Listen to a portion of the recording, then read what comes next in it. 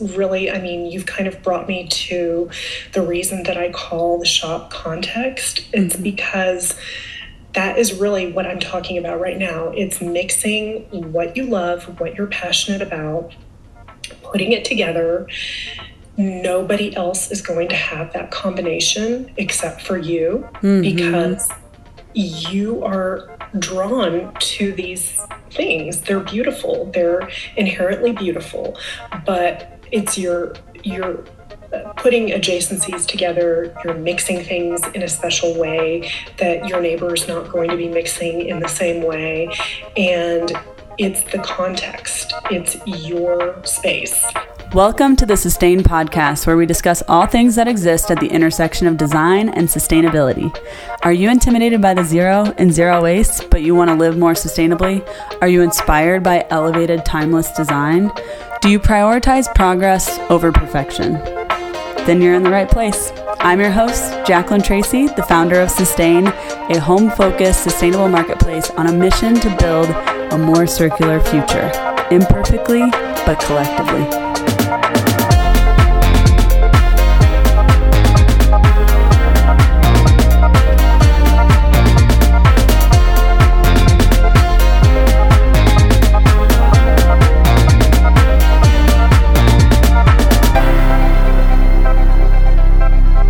Today I had the honor of interviewing Mila Goldman.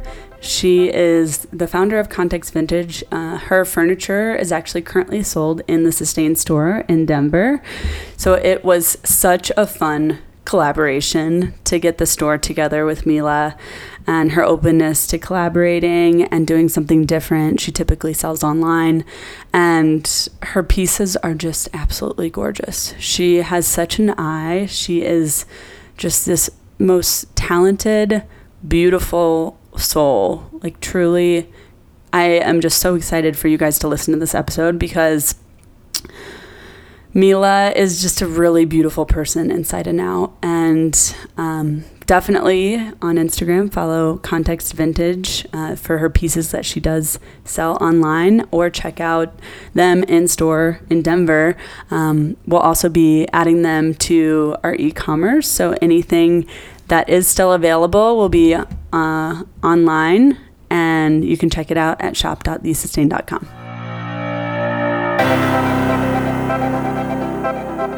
Okay, so we are so excited to welcome Mila Goldman. She is the founder of CONTEXTvintage, and she's been curating high-end vintage furniture and decor for over 15 years.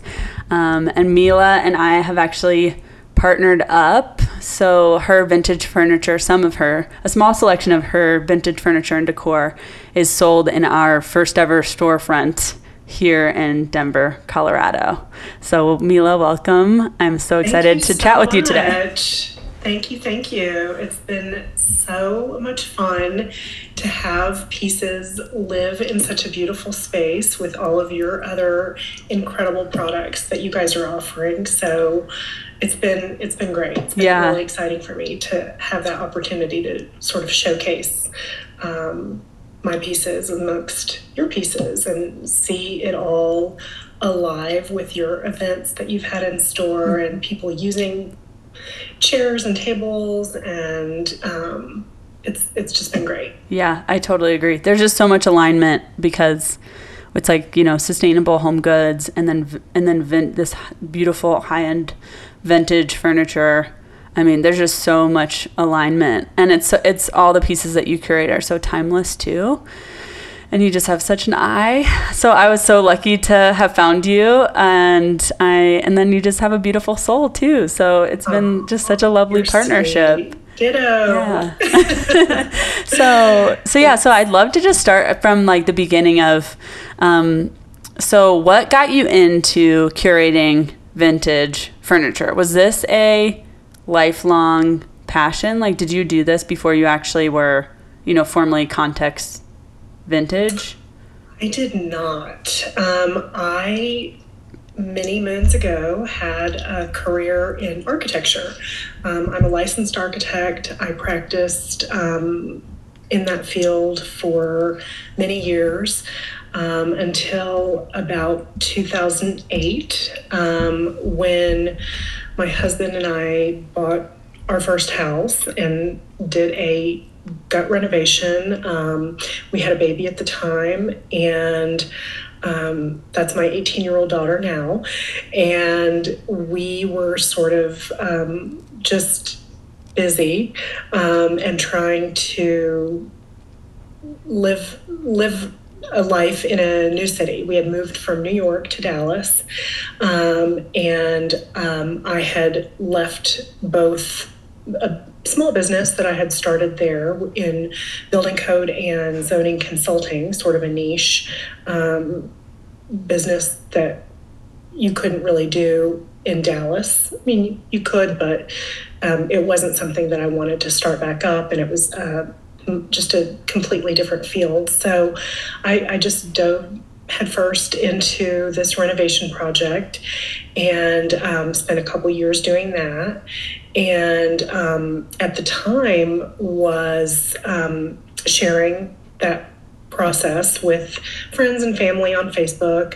And when we got to the point where we were ready to furnish the house, I decided we were in this kind of mid-century lane. The house was from the 1950s, late 50s, and so it was appropriate to the house and the project. And I just started buying vintage. I started styling it and sharing photos and progress and updates. And all of a sudden, a message came through from one of the early online business models for that space, for the vintage space, an online retailer that was and still is called One Kings Lane. They look different now than they did at that time, but they invited me to come and participate in their business venture, and I didn't have a clue what that really meant. I didn't really know what that was going to look like, but I thought, well, I'll give it a try. It seems like they found me through this social media place, and they like what I've been presenting visually. So I thought, let's try that. Let's go for it. And that's how it all started. And I worked with them for several years. And I would, their business model was to hold vendors as sort of freelance subcontractors in a way, and let those individuals, myself included, take photos, acquire inventory, and have the knowledge really to understand what a quality antique or piece of vintage furniture or art was all about, and why it was important, and why it was special, and why it held a certain quality. And so they had all of us doing that, and then they would use their marketing dollars to push those products to a marketplace, an online marketplace that they created for people to nationwide shop virtually that platform. And so it was really great because it was early days. It was 2008-ish. And it was just a new way, for people to shop for beautiful things. They had a trade program with interior designers that it made their business go a little bit more smoothly because prior to that, everything was sort of done in person. It was lots of,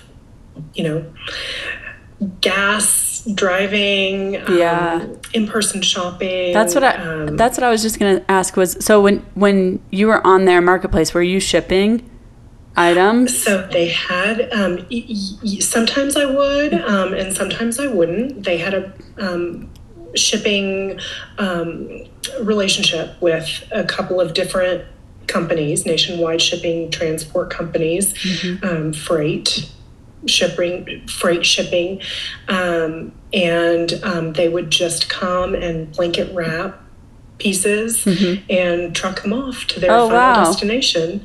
Oh, so you didn't have to handle that part. It was like you were curating, you were holding the inventory, taking photos, doing the write-up. And exactly. then they were they giving you a percentage of the sale then? Yes. Yeah, yes. That makes sense. They just took a commission of off the, the total purchase. Yeah. And I mean, I think it was kind of a win-win. They came up with a really great model that was emulated many times over subsequent to that time. So, and it's still a great model. It proved, very successful for everybody involved, as far as I can tell. The company that I am a vendor for now is called Cherish, and they sort of are very similar. I really like Cherish. They have they're great for small individual sole proprietors like myself, who maybe don't have an e-commerce. Hopefully one day I can get there. Even if you do have great e-commerce, they're just another platform, another set of eyes that help bring more eyeballs to you as a small business. Yeah. So it's been really great. Yeah. So definitely go check out CONTEXTvintage on Cherish, because Mila has a beautiful collection outside of the Sustain store too. So then with Cherish though, I know you do ship things, right?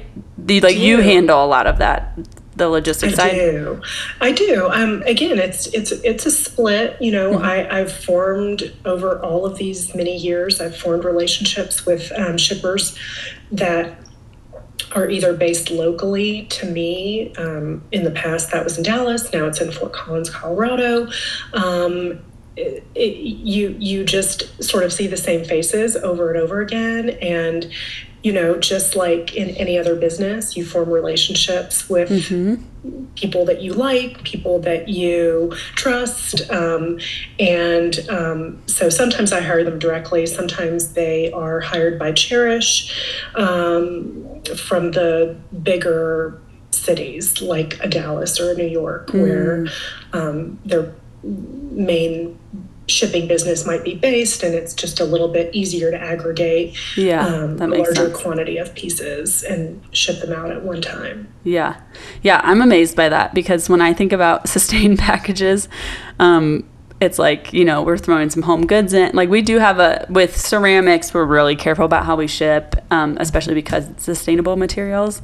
So we are really, really, that's the only thing I would say that's hard for what we ship today. But then when I think about like the, some of the lamps we've sold even in the store, like they're just things that, like tables, couches, all of that stuff, it's like hard for me to even wrap my head around, like, how do you ship something this large and the size is so awkward that it's like it has to have, is it custom box or? You could call it that. One thing I've done so many boxes for so many items. Sometimes they're custom for large pieces. The standard wardrobe boxes that you might get at any moving like Home Depot or store, somewhere else. Those work with just, you just treat every lamp like a precious little baby, and you pad it with all the recycled materials you possibly can inside of the box. And not to geek out, but vibration isolation is really what you're doing. You're just, the box will shake and rattle and will be mistreated by some of the companies that definitely send boxes all over. No names will be shared here, but I think we know who I know. I do. So you just assume that your box will be abused, and try to prepare the fragile pieces inside for that. And just buffer for vibration. And you just learn that over time. And I think people who see a lamp, see for example, or a vase, envision it as one size, and oftentimes what ends up happening is that it's double or triple that size once it's completely boxed and protected inside. And they might get the box and think, what in the heck? But it's in one piece. And that's the important part. There's a reason. Absolutely. There's a reason that it's shipped that way. So, I totally understand that. We actually, for our like ceramic mugs, we actually double box them for the vibration reason you're talking about.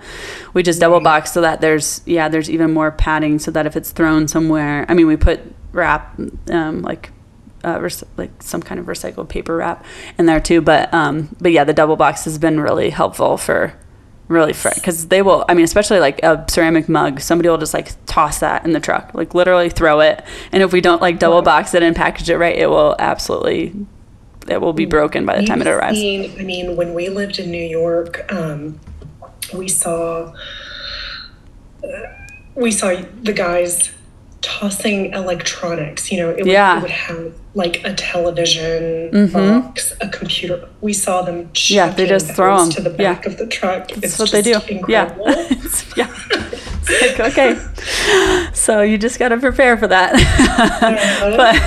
But okay, so let's talk about, so when you were in New York, was that when you were in architecture? I did. I practiced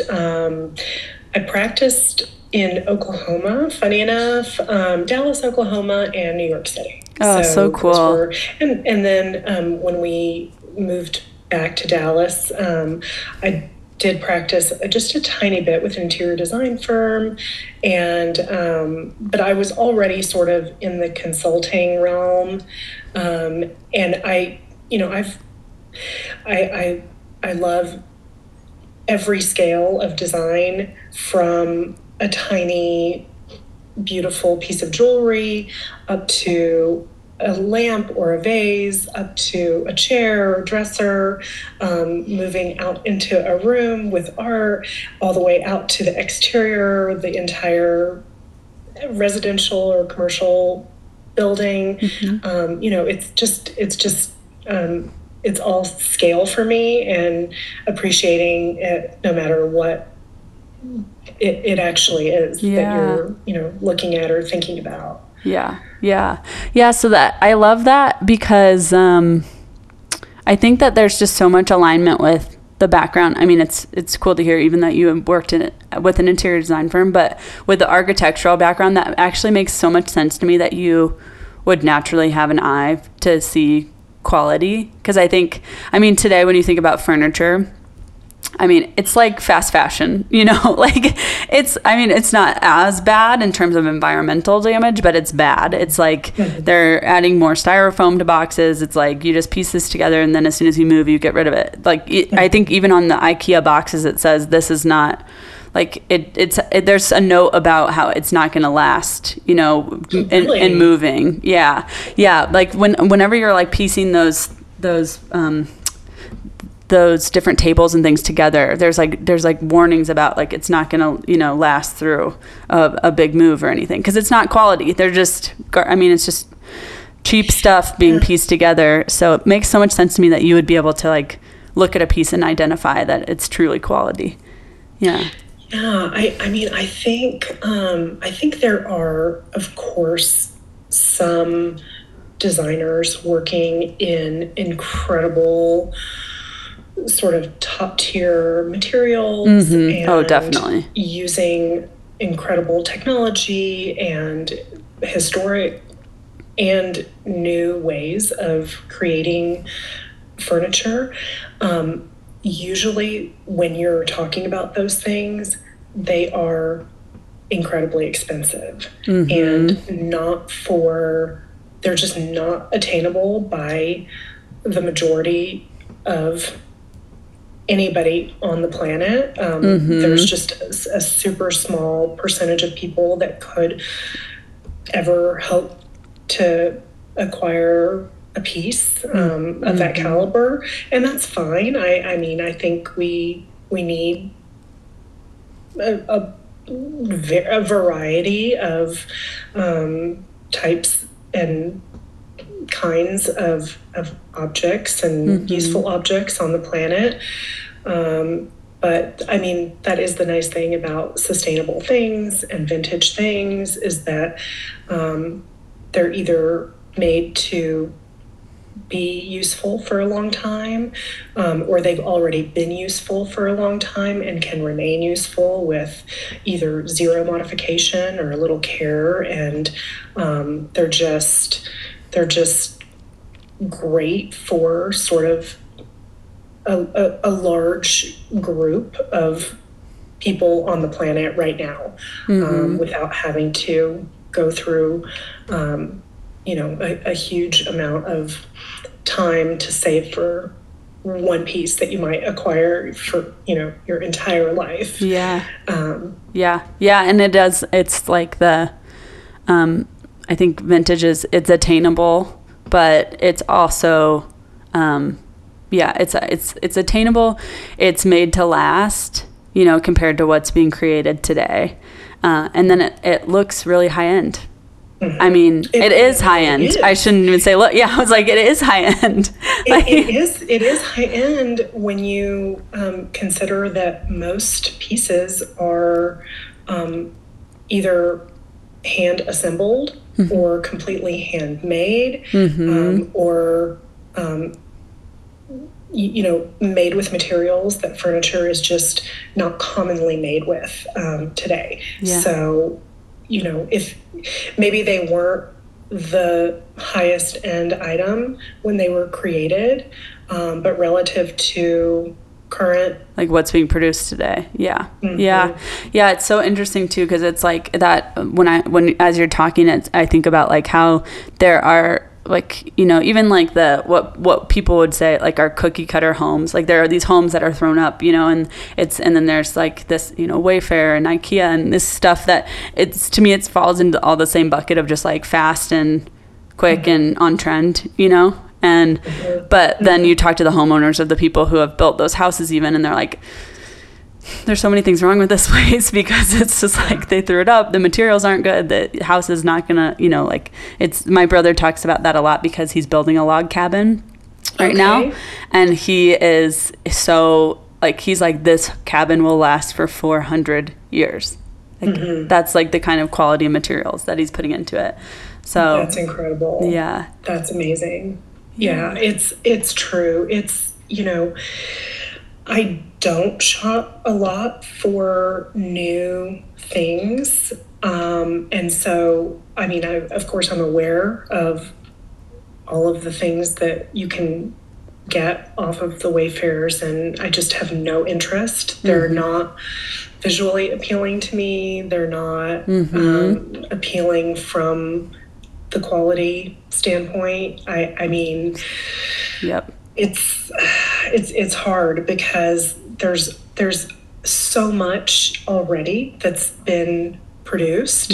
So much, and just that you can find. There's so many different like sites and so many different places you can find these beautiful pieces now. I mean, I will say that over the last maybe 6-ish, 7-8 years, I feel like the renewed interest in vintage has really blossomed with a new generation, and that's been incredible to see and be a part of in a way.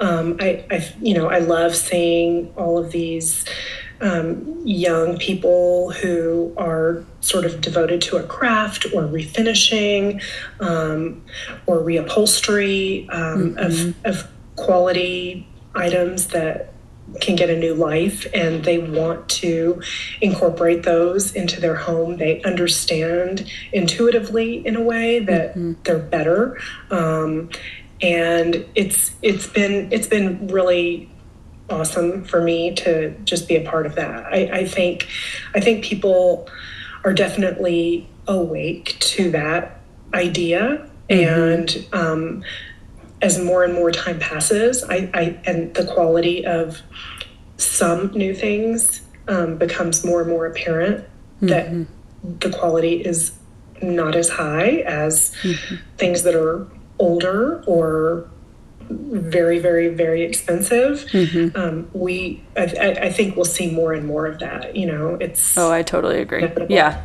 I totally agree. I think that when I think about, even with Sustain, the reason that I even reached out to you in the beginning was I really do. We sell a lot of new products for home, and a lot of those products, make sense that they're not vintage, but I also always want a part of our just platform in general. Like, I just want our message to the world. I want it to be like this. When people think of Sustain, even, I want them to think that this timeless, like vintage, mixing that with some of these new product. Like, it doesn't have to be all or nothing, but again, so it's like almost going back to like our progress over perfection mentality. I just love I also think there's so much, it adds so much character too when you mix things in, like vintage pieces. There's so much more character, that it is not just this HGTV kind of I'm sure there's some good shows about vintage there too. I don't watch HGTV that much, but a lot of the stuff I see is just like, everything's white, everything's new, and it's, I'm like, I want the character. Like, I want to have this mix of like new and old. And I think it just adds so much to a room and to your home, and makes it feel more like you, like a representation of you. I completely agree. I don't think that, maybe some people want to live in a time capsule, but yeah. I don't think most of us really feel like we want just a frozen in time sort of environment for our homes. I think it's always a mix. I think it's, new design is exciting. And so you always want to have, and I think we're naturally drawn to things that are new and fresh and exciting to our eyes. But the balance of those new things with something with a bump and a bruise and a little bit of a richness and patina, and where I cannot imagine one extreme or the other being what the typical person wants in their home environment. Yeah, I agree. I just, I think, you mentioned HGTV. It's, you kind of have to go through that period of, I'm going to go out on a limb and call that a mistake period of time, where everybody was just sort of gray and whitewashing every surface and making it so bland and so supposedly appealing to the majority of people who see it. I just, I think maybe somebody thought that, or a group of people thought that, and now that we've seen it on the other side of that trend, we can understand that that's not really what we want. No, it's not. No.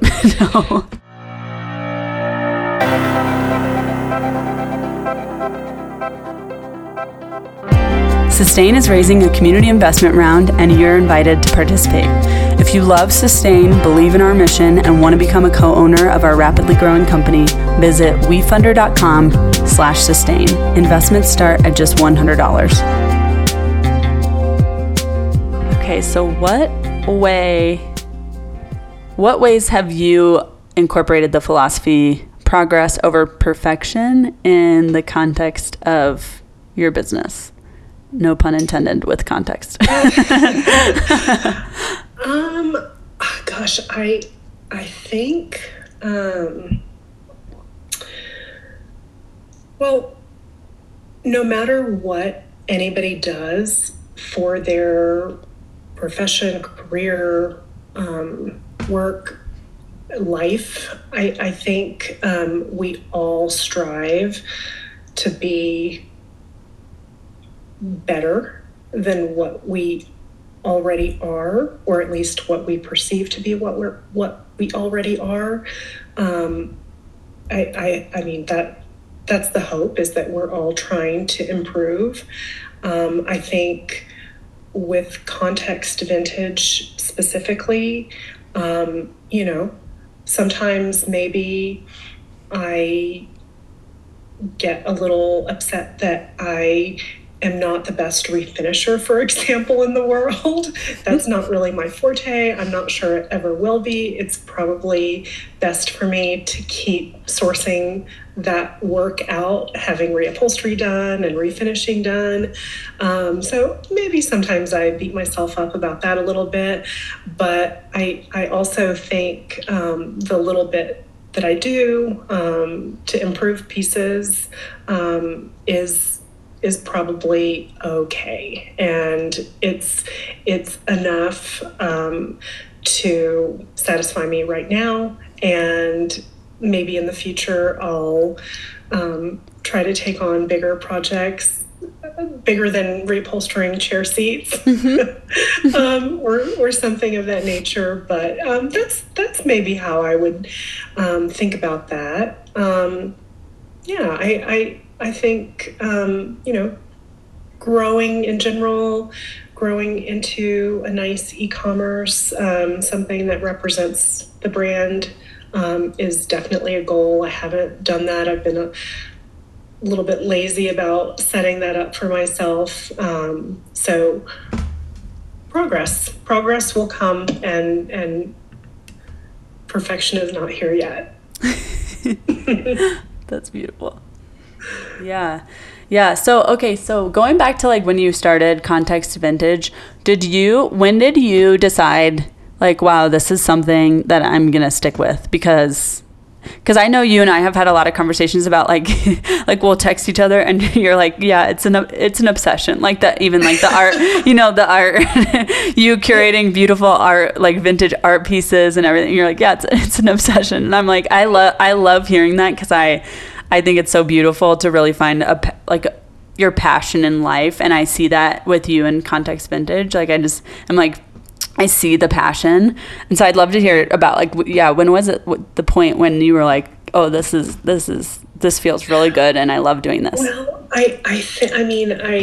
not to be cliche, but the thrill of the hunt is definitely a thing. It's addicting. I don't really have any compulsions or addictions besides hunting for beautiful things, and constantly having the drive to be out there hoping for that magical thing to present itself to me and just send a shiver down my spine, and the excitement is just unmatched. I mean, thank goodness that passion is singular for vintage and not anything negative in my life, but it's definitely an obsession. It's definitely a passion. I just those things that are just unique, that you'll never come across, or rare, that you've seen and have always hoped that you would find, and you do, and it's just this moment that it's so exciting, it's so fun, it's and then if something is damaged, the care that you can give to something to bring it back to life. I'm polishing brass today, for example. That's been all over my Instagram. I'm just putting my rubber gloves on and polishing brass hardware for a chest of drawers that will just make it beautiful for another 50 years. And I don't know. It's funny. With architecture, the process of design and the process of working with a client is so long. It is a very drawn out process, and then that process ends, and then the process of construction begins, and that is a long, drawn-out process. And to see the result of your work, your effort, your time, your energy is often many years down the line. Yep, that makes sense. I think the instant gratification, or somewhat instant gratification of vintage and working in this is it's just, sort of a burst of excitement to find it, and then a burst of excitement to restore it, and a burst of excitement when it finds the person that it's intended to go home with. It feels like there's a lot more fun and joy in that for me. And so I think that's probably what's kept me in it for as long as I've been in it. Oh my gosh, that makes so much sense. I love that. I also just, that's like, as somebody who's very passionate about sustainability, I love to hear the excitement around like refurbishing and repurposing and all of that too. Because I wish that all Americans and all the world had more excitement around that, because I feel like we have in the last couple decades kind of shifted to more of this like, oh well, that's broken, throw it away, and it's like what you're saying about like polishing brass, like is it dresser? I couldn't tell. Was it a dresser? Is it a dresser? It's a dresser. Yeah. Yeah, polishing brass for the dresser. It's like, I mean, that is, and you see it immediately, the results of that, and how much more beautiful and taken care of and timeless that piece is now. So that's just, I love to hear that. Yeah. It's, it's a little thing, and it's just a dresser at the end of the day, but I don't want to get too goofy into the philosophy here, but it just feels better to me to leave something in a better state than how it was originally found it. Yeah. Oh, I love that. That's what I want to hear. Yeah. Well, you're doing that. I mean, yeah, that's what came to mind. I was just like, wow, yeah, I want to leave the planet in a better place than we found it. That's 100% what motivates me every day. So, you can see that. Yeah. So, okay. So how do you get, I'd love to hear any details you're willing to share about like the process of like, because I feel like there's a lot of research with vintage too. It's like, where is this piece from? What is the true value of it? Like, there's so much of like research in that side. So like, how did you learn about? Yeah, like even. I know there's Google, but. I will say, in design school, in architecture school, you do learn about furniture designers. There are furniture design courses and furniture building courses, because really, again, that, the craft with construction can be translated to the craft of furniture building. It's all building. And so I think most of the time when you're talking to an architect or an engineer or any kind of contractors, people generally appreciate good craftsmanship, good design, good materials, and quality. And so it's pretty easy once you've done, or let's say you've acquired one thing and compared it to another thing. It's pretty easy, almost instantaneous, that you can recognize quality when you see it. In terms of knowing a lot about individual designers or certain movements in furniture design or painting or glassworks or whatever medium it is, I guess I would say, if you're driven to research about a certain piece, which many people are. It's just interesting. It's like history. It's you learn about why a bentwood chair is important, and it's because the technology that was invented at the time, or as a result of somebody's drive to do a certain thing with a certain material, like steam wood, and what you can do with wood once you steam it, and does it hold the shape of a bend when it dries, or something of that nature, so it's interesting, I think, to me, inherently, that you're sort of seeing the world through the lens of a certain piece,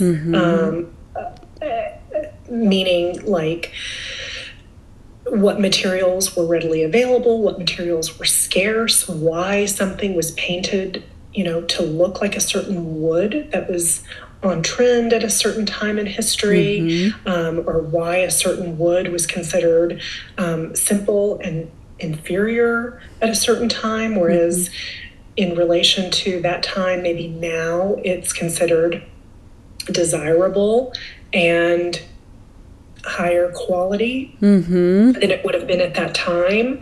As materials become more scarce, we find a new appreciation for them.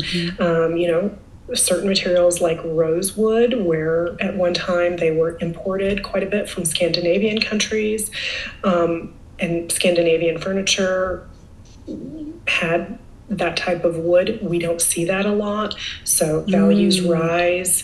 There are restrictions placed on cutting those types of woods because they're under forest management and scarcity, and they're not being replanted and grown, and we can get into deforestation and all kinds of things like that. But it's true. It's those you learn about the cycle of materials and so much more when you start researching a person or a designer or furniture maker, an architect who did architecture and furniture design, and it's just fascinating.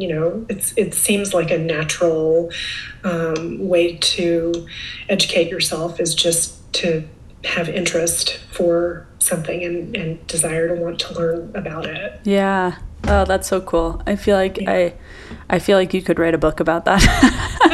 I mean, I'm sure there are books about it out there, but I'm just like even envisioning like your furniture and like the story behind, each of the pieces. And I just, that's so cool to hear. I didn't even know that about bentwood chairs, and we have bentwood chairs in the Sustain store from you. So absolutely. I didn't know that. I'm like, now I want to research the whole history of bentwood chairs so I can tell everybody about it. You should. Yeah. I encourage that. Yeah, that's so fascinating. Oh my gosh. And it's just fun, it's much better to enrich yourself in that way than spending time. I mean, I love History Channel and all of those televised ways of getting information, but reading is good too. Yeah. Oh my gosh, so cool.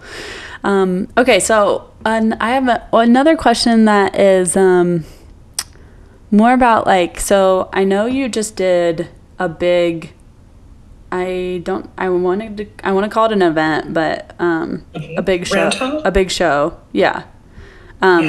Yeah. And so you don't do too many of those a year, right? Mostly you're selling on Cherish, you're selling through Instagram, right? Yes. Where else can customers find you? I've stayed predominantly as a quote unquote virtual shop, for lack of a better term, for this entire time. And every once in a while, I would meet with clients and have a little FaceTime. And I mean, honestly, I think through the pandemic and coming out of the pandemic, I just really felt like I wanted to not only showcase a little bit more in kind of a larger way rather than just photographing in a home environment or a warehouse space, something super bare bones and casual. But I wanted to interact with people in the environment with pieces laid out in a way that was usable. And I there have been shows for many, many years all across the country and all kinds of events that vintage and antique dealers can participate in.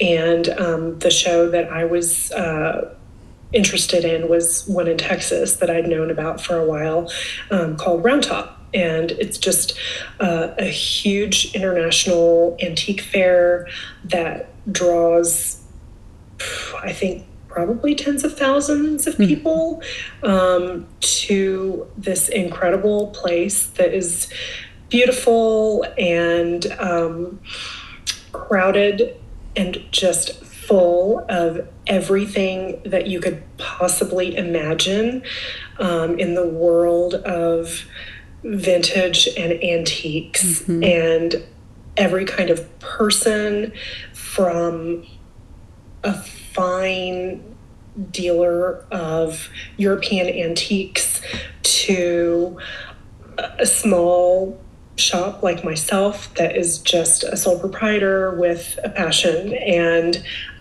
everybody from local Texas shoppers that come out to have fun and walk around and eat good food and have nice drinks and just stay in Airbnbs and have a weekend or a couple days with friends or family to shop and just enjoy the environment, to furniture stores shopping for inventory, to interior designers shopping for clients. It is a huge event. It's a great, awesome mix of people. It's exciting. And it's just growing by leaps and bounds every year. And I just, I've participated now twice, once in the spring and then just back last month in October for the fall show. And it was really nice. And it's so nice to have a response from people face to face and chat with them about things. That's how I feel with this store too, the Sustain store. Like I love, just being able to talk to customers, it's exactly. Yeah. Where you have such good feedback, such good clientele that you're getting to answer questions at your store, analogous to this event. I get to answer questions, give a little quick history, explain why I love something and see why they love it, see if those reasons are the same, or if we can educate each other about things that we both appreciate. Yeah. So cool. I'm also really amazed. I feel like this isn't something you'd mentioned, but like the fact that you're managing vintage furniture in 2 different locations. So you have some stuff in Fort Collins and then you have some stuff still in Texas.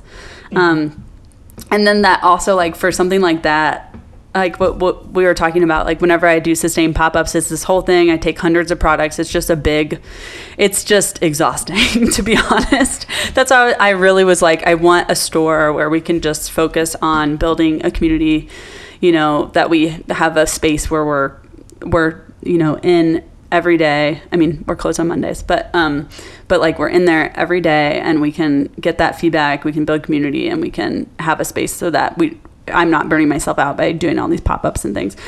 So yeah, I just want to tell you I'm amazed because for furniture that is a bit, like I've seen you driving like a truck and pulling the furniture out, and you have a whole process, and it's just very impressive. Because when you were even going to drop the furniture off at the Sustain store, I was like, okay, but don't you have a mover? Or like, I was so worried about the whole thing. And then you just like had everything set up. We were able to unload it. It went smoothly, didn't it? Yeah, it went so smoothly. I was like so amazed by the entire thing because moving big pieces in general just gives me a bit of anxiety because I'm like, oh my gosh, what if I just scratch it? What if I do this or that?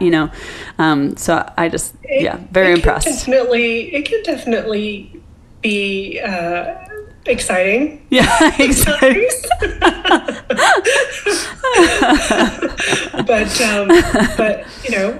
there are logistics that have to be dealt with, and some pieces are heavier than others and bigger than others, and you just I have help. I do have movers, but a lot of the time it's just me and my favorite friend, leverage and gravity. Yeah. They are just awesome. They help me so much. Yeah. Oh my gosh. Yeah. I need like a tutorial on that because I'm like the way you even, just like how you get things out of the truck. I'm just like, wow, it's just like, it's scientific. Like it really is. It is scientific. Yeah. I guess those physics classes paid off. Yeah. Oh my gosh. Funny. Well, yeah. So, I mean, what are your dreams for CONTEXTvintage? Like, is there a specific, like, do you want to continue kind of like with what, I know you had mentioned maybe having an e-commerce one day. Do you want to continue with Cherish? Would you rather customers reach out to you directly? Like what, and like just ask for like, hey, well, can you curate these 3 kind of pieces or how, like, what is like the best case? I think I definitely am working towards e-commerce, just because there with renewed interest comes renewed sort of, for lack of a better word, competition. It's not really competition. It's just other opportunities for people to find vintage in other places. I mean, I'm one small shop. I'd love to grow. And I'd love to catch a few more eyeballs and bring them over to see the pieces that I have on offer. Again, another reason to meet people in person at shows a couple of times a year, just to start to not only curate for the shop, but curate for a certain aesthetic that certain designers are looking for, and have confidence knowing that a certain caliber of item is going to be available from me twice a year, either there or virtually if they need a specific item for a project. So I guess I would say I would like to I love working with individuals for their personal homes, to help them find a certain piece or help point them in the direction of options that are already in the current inventory, or help identify a new sort of piece that maybe they hadn't thought about using in a certain way. But I think also with the e-commerce, I'm really hoping to build a little bit more of a trade, to the trade, interior design clientele. I think it's really important to have those relationships for a little bit more, no pun intended, sustainability of the business. I think it's I think it's really important to have those kinds of relationships so that designers have a trust with me to know that the pieces that I've curated and brought into Context Vintage are of, a really good level of finish, quality, caliber, visual interest, usefulness that they can use in any number of projects throughout the year, and that helps keep my business going. So that's what I'd like to do, is focus a little bit more on that. Oh, I love that. So and then with what you're currently selling and curating, what would you describe? Because I know you said you started with mid-century, but what would you say, like, kind of your inventory encompasses today, like the different design styles? Really good question, because it changes with my personal interest, and I can't help that, because I'm just a human that is drawn to certain things, and as I learn more about certain things and am exposed to new things, I get more interested, and then I start looking for some of those things myself, and incorporating them into my home and incorporating them into the shop. For example, I could have looked past American primitive furniture for the first 10 years that I had this business. It didn't draw me in the way that a Scandinavian sort of minimalist mid-century piece might. And I think that's changed dramatically over the last few years. I think, in a way, it's because the appreciation of those mid-century classics and Scandinavian pieces has grown in popularity. I think we get a little bit more exposure to them, and I'm careful to use this word, but overexposure sometimes. I was thinking that word in my head too. Yeah, totally. I understand what you're saying exactly. I think we're good. We all know it's nice. We all know it's beautiful. We all see it so much, and I'm reluctant to call it the end of a trend, because I still love it. I have pieces in my home that I will never tire of, but there's more out there. And I think sometimes mixing something very, very old, a 19th century, an 18th century, incredibly worn wood, something with soft edges, with the other pieces that we were just talking about, with those more hard lines and orthogonal shapes, is exciting to my eye right now. And so I just, for this last show that we were just talking about at Round Top, I had purchased a couple of these American primitive pieces, an old blanket chest that was just incredible, beautiful wear, beautiful patina, really spare, almost like a shaker style, incredibly simple, beautiful, but just worn, like, well over 100 years of wear. And it was the most popular piece in my space at that show. Wow. The other piece was a deacon's bench that was almost 11 feet long, sat outside for probably 80 years.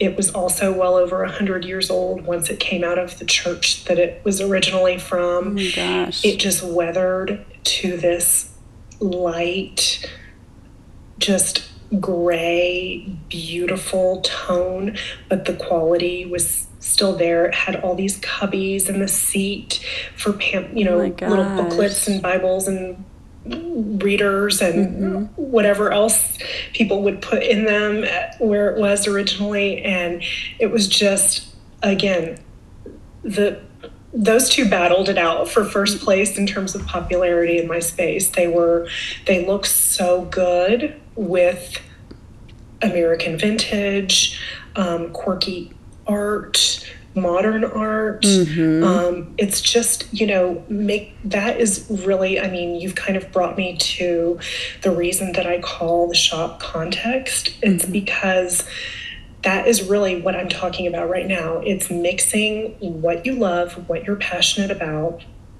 putting it together.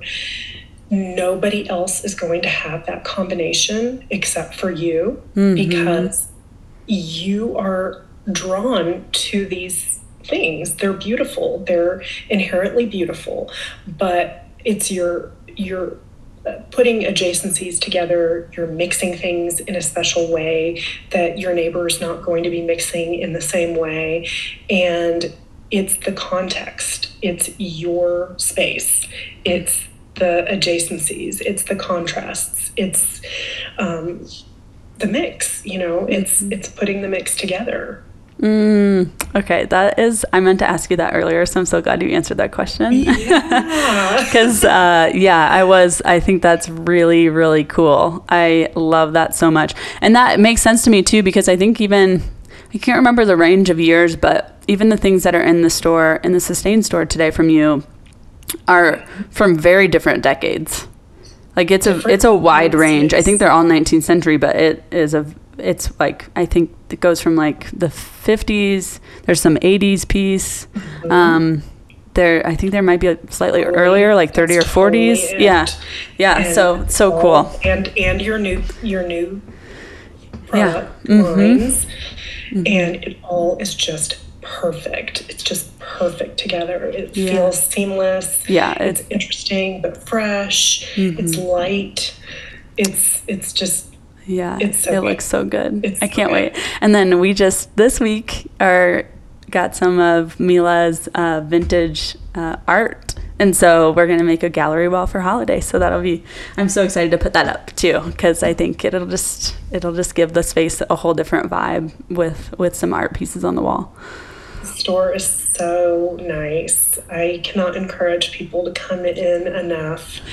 It's just, whether it's for an event or for just a day to go around that entire dairy block development. There's so many beautiful places in the development. From really coffee to restaurants to shopping. It's great. Yeah. Really we found a good spot. Yeah. Yeah. Come visit. Definitely. Well, thank you so much. This was such a beautiful, I loved hearing just a little bit more about your story and just, I'm just so impressed with the collection that you have. And so definitely, so that people can find you on Instagram at CONTEXTvintage, right? That's your Instagram handle? That's my handle. Okay. Okay, great. Yeah. So definitely follow Mila on Instagram, because she posts you post new pieces all the time there.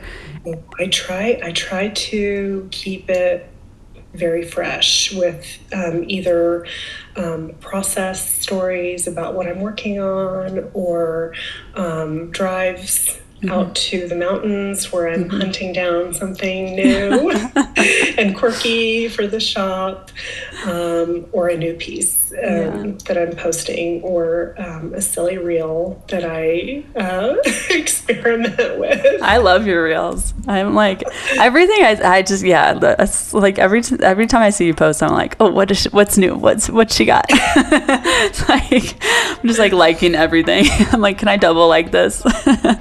Well, you have beautiful pieces, and I'm so appreciative of our partnership with the store, because the Sustain store would not be the same without the beautiful Context Vintage pieces inside of it. So it's just a treat to be a part of Sustain. It really is.